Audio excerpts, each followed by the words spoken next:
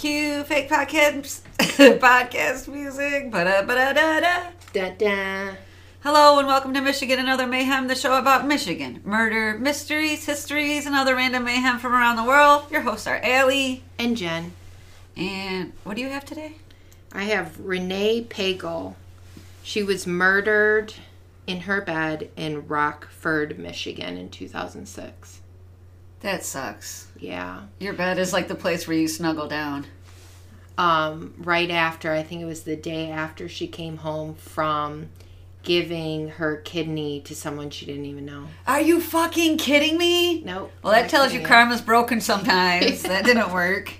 I'm going to do Aleister Crowley, which was suggested by one of our listeners, Scott. And the first thing that actually messed me up about Aleister Crowley is I always thought he was a Satanist. Who is he? He's a dude from England who spent most of his life either pissing people off or maybe, a lot of pissing people off, a lot of sex, a lot of magic.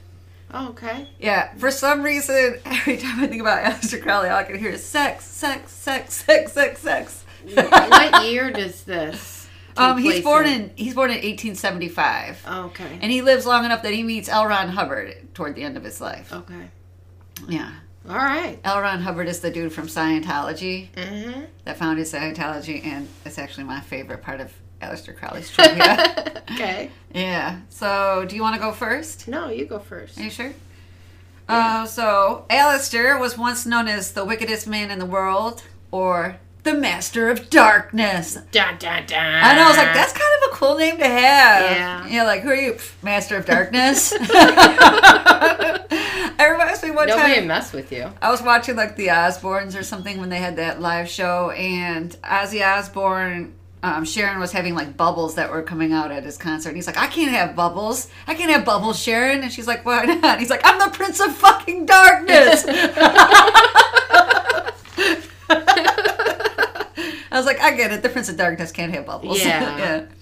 So Aleister Crowley was born.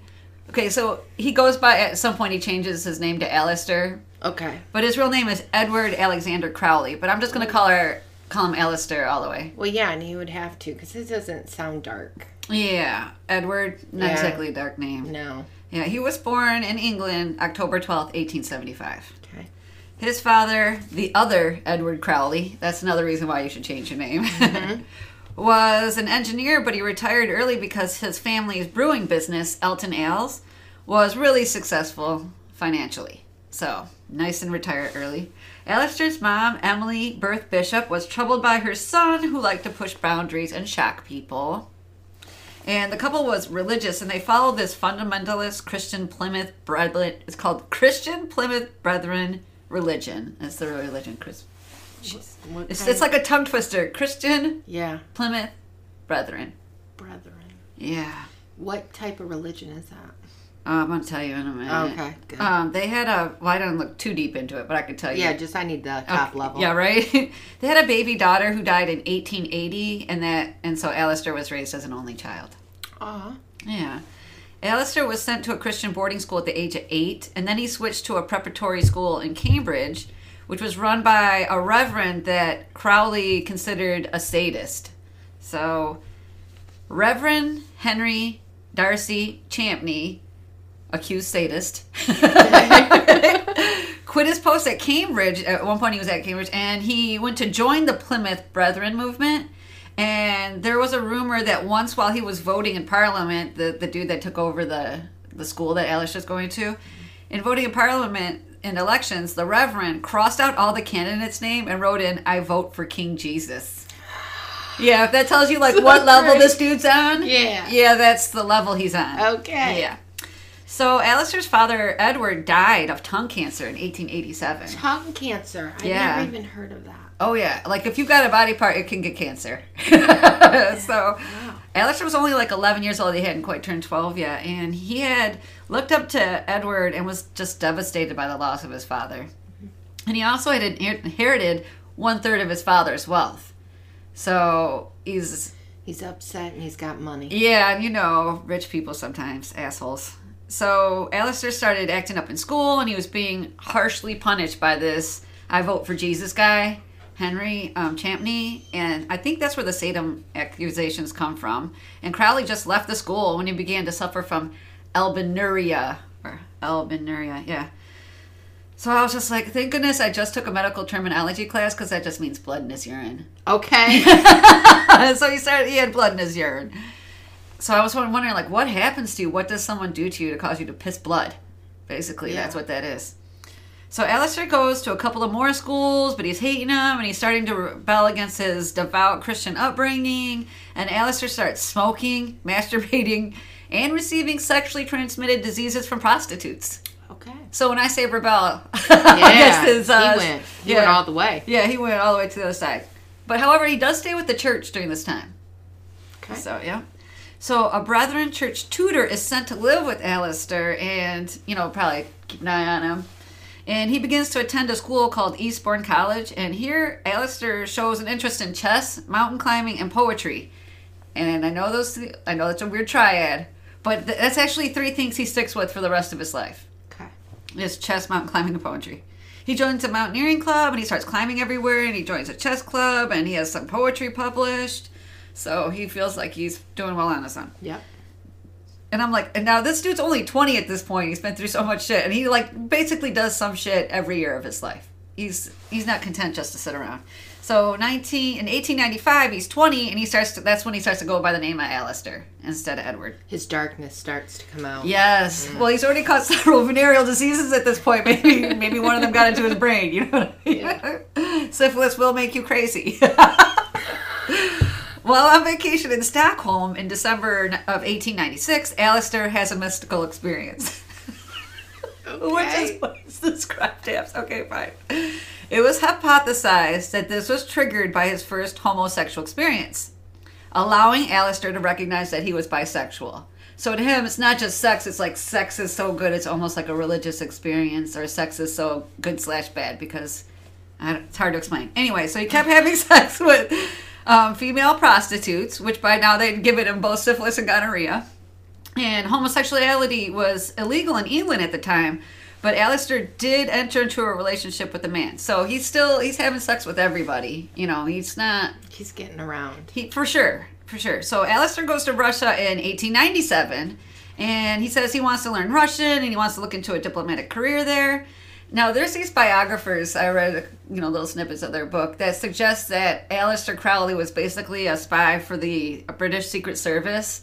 And some of the things that he did that were like asshole or weirdish were just in His Majesty's service. It was like a purposeful move against somebody. So it was suggested by the biographers that Alistair went to Russia on an intelligence gathering mission, because he says, I want to learn Russian and write Russian poetry. And the idea that he was recruited into the service, there's the idea that Alistair was recruited into the British Secret Service when he went to Cambridge. Okay. So yeah, but he decides it's not for him, he comes back. In October of 1897, he becomes briefly ill, like really sick. And that shit just triggers him to get next level. Alistair realizes his mortality, not morality, because he has really no morals at one point, swear to God. And he begins to think that life is futile. And this is when he starts to look into the occult. Now, it's basically he's into magic and different deities, not so much Satanism. He said that when people thought he was a Satanist, it tickled him, and so he never corrected them. He thought it was funny. So, yeah. So Alistair left Cambridge with good grades, but no degree in 1898, which so many people have done that. So many people have gone to college. It was almost me at one point. I had a big break before I finished up. And that was at age 23. So then he joins, he's only 23 Oh, he's only 23. Jesus Christ. So then he joins this, an occult society named the Hermetic Order of the Golden Dawn. I'm like, can you guys just have easy names? Yeah, they just call it Golden Dawn for short. For some reason, this is going to sound so horrible. It reminds me of somebody getting peed on in the morning. Golden Dawn. Like, welcome to the Golden Dawn. I'm so sorry. So they're dedicated to the exercise of the occult and metaphysics and paranormal practices, and they're known as the Magic Order, which to me sounds like a name they gave themselves. Who are we? We're the Magic Order! Woo! So the two biographies claim that he joined Golden Dawn, as he was commanded by the British Secret Service to keep an eye on the group's leader, whose name is Samuel Mathers. So Alistair's roommate was another Golden Dawn member named Alan Bennett, who lived with him as his personal magical tutor. Oh, personal magical tutor. Yeah, that's how when you know you have too much money. Right? Yeah. So together they practice ceremonial magic, which is well, they did a lot of drugs at the same time. So magic and drugs. Magic and drugs. Take up a lot of their time. And Alistair publishes 100 copies of one of his poems, as well as he publishes a collection of erotic poetry. And then Alan Bennett leaves to study Buddhism in Asia. So, wow. Yeah. Okay. So we're doing everything. The next year, everything. I feel like I haven't done enough in my life. I haven't done shit. He's done more by age like 22 than I've done in 44. So the next year, at 1899, Alistair moves to Scotland, and he falls in love with the culture and names himself Lord Boleskine. Lord Boleskine. Yeah, because he buys this mansion in this place called Boleskine, and now he's Lord Boleskine. And he starts to wear traditional Scottish clothing, so he's got a kilt on. Okay. And he publishes more poetry. More poetry published. So he's not a popular guy, and his own chapter of Golden Dawn in London refused to admit him to the second order. So they're like, we don't like this asshole, and we're not taking him to the next level. We don't like him. So he has a bad reputation due to what was seen as his lack of morality, not mortality this time, okay. in his sexual adventures, and he has feuds with other members. So Golden Dawn didn't have a problem with his bisexuality, just the fact that he was loud about it, because he's having sex with prostitutes and young boys and young girls, and they're like, shh, keep your shit low. So he creates this order. No, he doesn't. He joins it. He joins the order. Yeah. And then they find out he's doing all this stuff and won't let him move up. They do it too, so but this is how this ties into, that's how Scientology is, where there's those levels. Oh, yeah, right? Yeah. Okay, I get it. They actually are like, everybody thinks you're an asshole. You're fucking everybody in front of everybody else. Nothing can be hidden. We don't even want you in the next level. Okay. So to get in, he travels to Paris to meet with the cult leader Samuel Mathers. Remember that guy? Mm-hmm. And he's the one that initiates Alistair into the second level. Okay, so this starts issues between the London branch and the founder, because they're like, what the hell? They're like, what are you doing? So Alistair and his mistress at the time, Elaine Simpson, who's also a member, tried to seize the Golden Dawn temple and take it from the other London Lodge members. So they try to physically get in there and take it from them. Mm-hmm. And they're acting on orders from the founder, Samuel Mathers. And when a court awarded in favor of the London branch, it left the three of them, Alistair, Elaine, and Samuel, isolated from the rest of the group. So it basically broke Samuel's power hold on the rest of the group, because the three of them were on the outs from it with everybody else. Oh, they're coming back. Not really. Not really? The biographers had mentioned Alistair was placed in the cult to keep an eye from the British service, put him in the cult to keep an eye on Samuel. Said that was orchestrated, that's what they wanted. They wanted Alistair to get in there. He wanted them, to be a dick and somehow break the group up, and he did it by being a dick. Okay. And having Samuel, and then Samuel Mathers sided with him, and then he got kicked out. So, this is, now he does more dick moves. Okay, the failed power move by Samuel does strip him of power, right? But Alistair goes the next step and publishes some of the Golden Dawn's texts, which embarrasses and exposes them, right? Okay. And he also published some of Samuel Mathers' work as his own work. Oh, so he's stealing that's stuff. dickish. So yeah, biographers. What was the? That's dick. That's not helping anything. So in the next year, 1900, he went through the U.S. to get to Mexico, and he kept working on his magic skills while in Mexico. And Alistair claimed to have joined the Freemasons during this time. Mm-hmm. I'm telling you, this dude's busy. Yeah. He wrote a play and a series of poems, and he also continued to climb mountains. Yeah. I need to do stuff in my life. I know. I'm like, actually, this is my pajamas. I changed my pants so you couldn't tell. Yeah, that tells you. So remember the biographers with the Secret Service series? Okay. So they claim that Alistair was actually climbing mountains in Mexico looking for oil, doing service for kind of surveying the land. Mm-hmm. And Alistair set up his own Golden Dawn branch in Mexico called the Lamp of Invisible Light. Ooh. Yeah, they have some creative naming Yeah. skills. I mean, it's When cool. when you got magic, you also have really long names to your groups.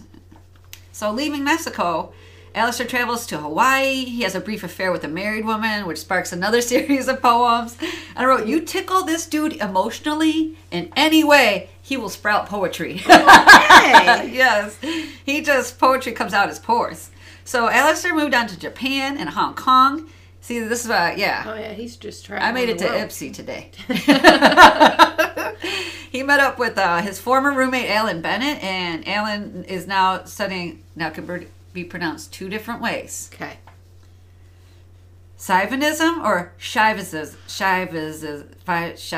fuck it, it's spelled Shaivism, which is a form of Hinduism. Okay. Okay. And after hanging out with Alan for a while, Alistair decides to become a Buddhist monk. Yep. Dang, he went full circle. He does, man. He doesn't go one foot. He's like both feet in at the same time, right? He traveled through India, working to achieve a higher spiritual state. He also developed malaria there. So in 1903, that's how little time's passed. Okay, Aleister Crowley marries Rose Mundy, and he wrote a series of poems about his love for her. In 1904, Aleister and Rose traveled to Cairo. And upon arrival, they claim to be prince and princesses. Sweet. Yeah, like don't come in normal. No. Yeah. They have a temple room in their apartment, and they begin to invoke the spirit of ancient Egyptian deities. And they're now studying Islamic mysticism. Rose becomes delirious at one point and starts prophesizing to Aleister, and she tells him the gods are waiting for him. And they find an exhibit under the number 666 in a museum that they feel is significant. And this like starts this whole thing for Aleister with his religion. So he starts hearing a disembodied voice. He thinks it's his guiding angel or spirit. Okay. And he begins to transcribe everything that's being said to him. And he calls it the Book of Law. And Aleister wrote that humanity is entering a new era and that he is to serve as a prophet. Oh, prophet. Great. Yep. And then he creates this religion called Thelema. And the purpose of Thelema is love is the law, love under will. So basically do the fuck you want, actually, if you break it down. Okay. So Aleister sends copies of the book to several occultists, and this is later considered a religion. So this is an actual religion. So Aleister then returns to Scotland, in Scotland, and he began to believe that Samuel Mathers is using magic against him, and they stop being friends. Okay. So he thinks the Golden Dawn leader is trying to curse him magically, and they just stop being friends altogether. It's over now. Now it's war. Yeah. In 1905, Rose gives birth to their daughter Lilith, and Aleister created pornographic writings to amuse his recuperating wife. And he publishes more poetry, and he climbs more mountains. Okay. Surprise. Okay, so during one climb, Aleister argued with some of his party, and he was such an ass that the climbing party decided to descend the mountain late in the day just to leave him behind. Okay, just to get the fuck away from him. And several men in that party died after falling off the mountain in the dim light. Because even though it was too late to go, they're like, whatever, we'll take our chances. That's how much of an asshole he is. Okay, so some people in the mountaineering community blame Aleister for the tragedy. Like, well, yeah, he was a jerk. He made people run. He's a known asshole. Okay, let's just say people that come in contact with him. So Aleister then went to India to hunt big game. And he was met by Rose and Lilith, and they had to leave India after Aleister shot a man and killed him after the man tried to mug them. Oh. Yeah. So the family then travels to China, and Aleister used it as an opportunity to smoke opium and work on his religious text. Yeah, he is not shy about his drugs. So Lilith and Rose returned to Europe, but Aleister went to Shanghai to meet with his friend Elaine Simpson. Yeah. Remember her? Yep. He had an affair with her. They performed rituals trying to contact, I don't know how to pronounce it, Aiwass, which is Aleister's guide to the spirit world. Remember his? Oh, yeah. Okay. Then he traveled to Japan, Canada, and the U.S. before heading back to England. So he's gone for a minute, right? When he arrives back in England, Aleister finds out that his daughter Lilith had died of typhoid fever in Burma while heading back home because the two had met him and then they traveled home and he kept traveling. Aleister blames it on Rose's alcoholism. Like, you had them in a place where they could catch diseases and they caught a disease. And he felt that he was under intense emotional and physical distress. Now his wife just has a baby and the baby dies and he's worried about his own. Yeah. Himself. And he had to go, at the same time, he had to undergo several surgical operations. And during that time, he also has a few short-lived affairs, of course. Rose gives birth to a second daughter named Lola Zaza, which I was like, that's actually kind of cool. In February of 1907. So for the next 2 years, Alistair's writing multiple texts that he calls the Holy Books of Thelema and the Book Creates a Religion, Thelema. Okay. His inheritance is starting to run out during this time. I would assume so. Look at all the places he's been. Yeah, I mean, he's been everywhere. So Alistair's hired by an earl who was a paranoid coke addict to shield him from witchcraft. And Alistair begins taking in students of the occult and magic for pay, which is basically how he survives for the rest of his life for money. Okay. He tries to open his own branch of Golden Dawn, and Alistair likes to pack a lot of things in a little time, so he also begins a sadomasochistic affair with this man named Victor Newberg. Okay. Yeah, like a lot of things all at once. Yeah. So at the end of a 2-year period in 1909, he divorces Rose. She's institutionalized in 1911 due to her alcoholism, and I believe she just dies there. In late 1909, early 1910, Alistair performs a sex magic ritual involving a blood sacrifice. And at this point, he feels like he's truly invoking power. He's got sex. He's got blood. He's got magic. He's trying to be part of the Red Hot Chili Peppers. He just needs a little bit of sugar. So he worked, at this thing called Orado Comatose Lucidity. So this includes someone exhausting themselves sexually so that they are in a suspended state of like awake, asleep, and arousal. And he's sued by Samuel Mathers over the claims that Alistair wrote of Golden Dawn secrets in a publication, right? Remember he did that? Yeah. So Mathers loses that claim. And Alistair gains famous notoriety as a Satanist, but he's not, but he loves the rumors, right? So now people know him. He's got this huge fucking ego, so he's feeling great, right? Yeah. And he won in court. So there is an occult order called the Ordo Templi Orientis, known as OTO for short, and Crowley meets with one of their members, later becoming the ex-Supreme Rex and Sovereign Grand Master General. Christ. Yeah! Known as Baphomet for short. It reminds me of the Monty Python and the Holy Grail. They're like, they call me Tim. So he's considered to be a leader in this secret society. Okay, so the OTO guys actually kind of like him. And the group had a strong focus on sex magic, which, Alistair's into. And I was telling Scott, because I was telling him, I'm like, I did do Aleister Crowley, I'm going to do it. And I said, there's this one article I'm reading there, like he added a last, secret rite to this one ritual. And you know what? This other article says, like, the secret ritual is anal sex. I was like, so there. Not too secret. By 1914, Aleister's in Paris, and he's performing a sex ritual that involves lots of drugs and sex. Like I said, I like drug and sex, magic.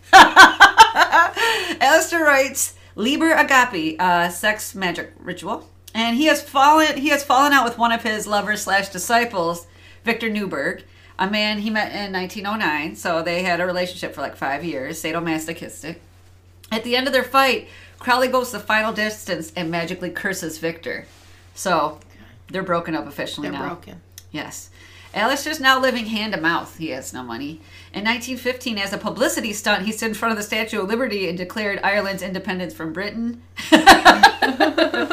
More sex, more drugs, and moved to New Orleans in 1917. By 1918, Aleister's claiming to experience past life memories. Okay. By 1920, he's back living in Europe, both London and Paris, and he's under attack by tabloids there. He had supported Germany prior to the First War. So Aleister is now a heroin addict, which took him years to kick, okay? He's making money by teaching magic, emphasis on sex magic, and he's living in terrible conditions. And it's at this time a former follower gives him the name, the wickedest man in the world. And what she really meant is like the biggest asshole I know. Yeah. I don't get into it, but he's basically a giant asshole at this time, and she calls him the wickedest man in the world, but really they don't say asshole too much back in that day. Yeah. So the next years have more moving around the world, more drugs, more sex magic, more writings, more students. And Alistair's health grows worse, and at one point he has to have nasal surgery. And it's speculated that his nasal cavity was destroyed from cocaine use. Yeah. I'm sure. Yeah. During World War II, Alistair was associated with men who were part of the British Secret Service, right? And this is where his biographers are attaching all of their theories. According to some sources, Alistair claims that he came up with the V is for victory hand sign used by Prime Minister Winston Churchill. He came up with that, he said. Oh. I came up with that. Yeah. Sure. Yeah. So also happening in 1940 is Alistair's having increasing issues with his asthma, and he once again gets addicted to heroin, because back in the day they would prescribe heroin for asthma. Wow. Yeah. So he gets fucked up on heroin again. He tries to deal with it, and he's publishing written works during this time. And this continues until late 1947, when Aleister Crowley is confined to his bed in a boarding house in England. And he's still receiving visitors until the day he died. Now, it doesn't explain exactly what, because I guess he was... It's anyway, controversy. So he either died of pulmonary or some type of cardiac issues at age 72, either on December 1st or the 5th of 1947. And I do have... I'll put a link to his obituary. So here are my favorite 2 random facts about him. Okay. Aleister Crowley's face can be seen in the collage on the cover of the Beatles' Sgt. Pepper's Lonely Heart Club Band album. Have you ever seen that? No. It's like a collage of famous people. He's in the upper left-hand corner, his face is. Really? Yeah. So, here we go. In the 1940s, Aleister Crowley met a man named Jack Parsons, who's also friends with Scientology founder L. Ron Hubbard. So Parsons was the head of the OTO, remember that? Mm-hmm. Then he joined the secret society that Aleister was the supreme something sovereign leader, something. Yeah. So, and when he met Hubbard, it really actually pissed off Aleister, because Aleister called L. Ron Hubbard a charlatan, and even though Parsons was telling Aleister, oh no, Hubbard is devoted to Thelimism, whatever that is, the religion that Aleister created. He's like, no, he's one of your disciples, and Aleister's like, fuck this guy, I don't like him. And despite Aleister's open dislike of L. Ron Hubbard, Jack Parsons remains L. Ron Hubbard's friend, and they perform magic rituals together, Parsons and Hubbard. Wow. However, L. Ron Hubbard had convinced Parsons to pay cash for one of Hubbard's yachts in a con game, and they stopped being friends because L. Ron Hubbard never paid Parsons for the boat. He said, some of my money's tied up. Will you buy the boat for me? Oh, yeah. Never got the money. No more friends. Oh, no more friends. And then suddenly he's the leader of Scientology. So wow. I summed up Aleister in a few words: sex, magic, mountains, irritating personality, drugs, chess, poetry. That really does cover. And that is the truncated life of Aleister Crowley. Wow. Yeah. What do you got? All right. Renee Pagel. So this is an unsolved mystery. Okay. Is it a recent one? 2006. Okay. I still have hope then. Correct. Okay. Well, Am I going to give it up? You're probably just going to know who it is. It's the husband. It's always the husband. It's always the husband. Always the husband. That's why I have to stay single the rest of my life. Renee was a teacher, and she had a student in her class and found out that he was dying of kidney failure. Oh. Which her mother had died of. Oh. So she, being this wonderful woman, gave up one of her kidneys. For one of her students? One of her students' dads. Angel. I know, right? So backstory on her, has 3 kids and is getting a divorce or was divorced. I was kind of confused because everybody says estranged husband, but a lot of the articles talk about their divorce, and he wanted the house. And so do you think they're maybe even in the process of divorcing? Yeah, I'm not really sure. And that's why it's kind of confusing? I don't know. Yeah, I'm making shit up. It was confusing because they talk about how He wanted the house. He wanted alimony. Why? He wanted custody of the kids. Like, he wanted everything. Why is he so special? Oh, because he's crazy as shit and will kill his wife? Maybe. Okay. So, but a lot of the website, this has its, she has her own website where they post things. I mean, they're still actively trying. I wouldn't say that it's actively trying to find who did it. It's actively promoting that it was the husband. Okay, trying to find evidence. Yeah. Okay. So, her relationship with her husband was rocky. They didn't get along. He was a very angry human being. Okay. And his name's Mike. Oh, those Mikes. Yeah. Which, did I tell you the other day, one of my coworkers like, are you married or divorced? And I said, yes. I was like, I divorced a man named Mike. And I married a man named Mike. It's actually funny. I knew I was supposed to marry a Mike. I just got confused on which one for a second there. Oh. So she had the surgery to give her kidney to her student's father. Okay.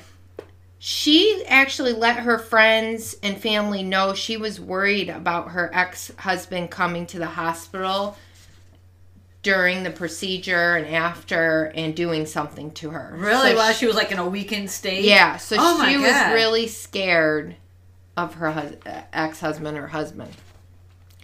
After she got out of the hospital, she went over to, we're just going to call her ex-husband. All right. We're just going to go with that. From now on. Or estranged, however you want to put it. Yeah. So she went over to her ex-husband's house where he had the kids. So she was going over to pick up the kids.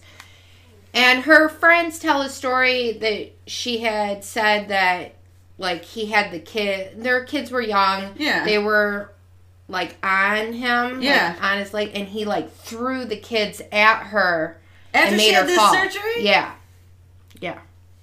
So there and she fell down? Yeah, so there was this altercation, and she goes home with her kids, I believe. Kind of confused on that. Okay. So the following day of the altercation, she was found in her bed stabbed to death, like violently stabbed to death. Like, nah. So he did it. Because when you violently stab somebody, it's usually because you have anger issues and there's passion behind it, which happens a lot in married people. Yeah. So the police reported it was violent, bloody. It was a bloody scene. There was a struggle, like the lamps knocked over, blankets everywhere. Right. But there was no physical evidence found in the house. And there was nothing stolen. So come on. It's the husband. Yeah. Her ex-husband denies that he had anything to do with it, of course. The police spoke to her ex-husband, but he immediately got a lawyer, would not speak to them. Didn't even ask the police anything about it. Like, how did she die? How did she die? What happened? You want to know why he didn't ask? Because he knows. Yeah. Yeah. So Mike had an alibi. Who's his alibi? His girlfriend. No. His mom. His mom. Of fucking course. Yeah, it's always sometimes the psychotic apple doesn't fall too far from the psychopath tree. Yeah. Yeah. So the police have cleared all the suspects. So they cleared everyone with the exception of Mike. Her ex-husband, Mike. Yeah. Interesting also how his family, the police talk about how his family's not cooperating with the police either. So normally, even though the husband or, his sister might talk. Yeah, somebody is like asking questions like, how's it going? Did you figure anything out? But no one supposedly from his side is talking to the police or reaching out. So what's on her website? What is the family saying about him? Just that they think it's him? Do you have any information you can bring forward? Or that he did it, that they had, he was an angry person. She was scared. It's all more about things that she had said, how she was concerned. That evening of her death, she called her friend and asked her friend to come spend the night, but her friend couldn't. Those kind of things. Oh my God. That she was afraid of this guy. So. Jeez. Her family and friends say it was Mike. Yeah. Because of the two's relationship, how he wanted full custody, the house, alimony. And he gets it upon her death, right? He Well, gets I the have no house and idea. the kids. I have no idea. That's the whole thing. Like, they say on the website, she has her own website, which I'll post on the continuing conversation. They call him her estranged husband. But throughout the stories and the news articles I read, everything's about their divorce and how he wanted these things and didn't get them. Like, he wanted $2,000 in alimony and... What? Yeah. Like, what Like, did he you... had to get a job, and it talks about how he had to get a job. Like, the judge told him to get a job. Jeez. You know? So, that's why I got confused. Like, are they divorced? Did he get anything? I have no idea. Yeah, maybe she died when they were in the process of it. Maybe. Again, the case is still open. Her ex-husband is still a person of interest. The 3 kids are all adults now. Okay. And I feel so bad for them. Like, this guy has had to move. Mm-hmm. So he's moved a lot. I mean, these kids, everybody knows about this. You know, it's everywhere. I wonder what they think about their dad if they think he killed their mom. That's what I'm saying. Like, how torn would you be that here your mom died, Well, was murdered. I think that if your parent is a terrible person, you can hate them.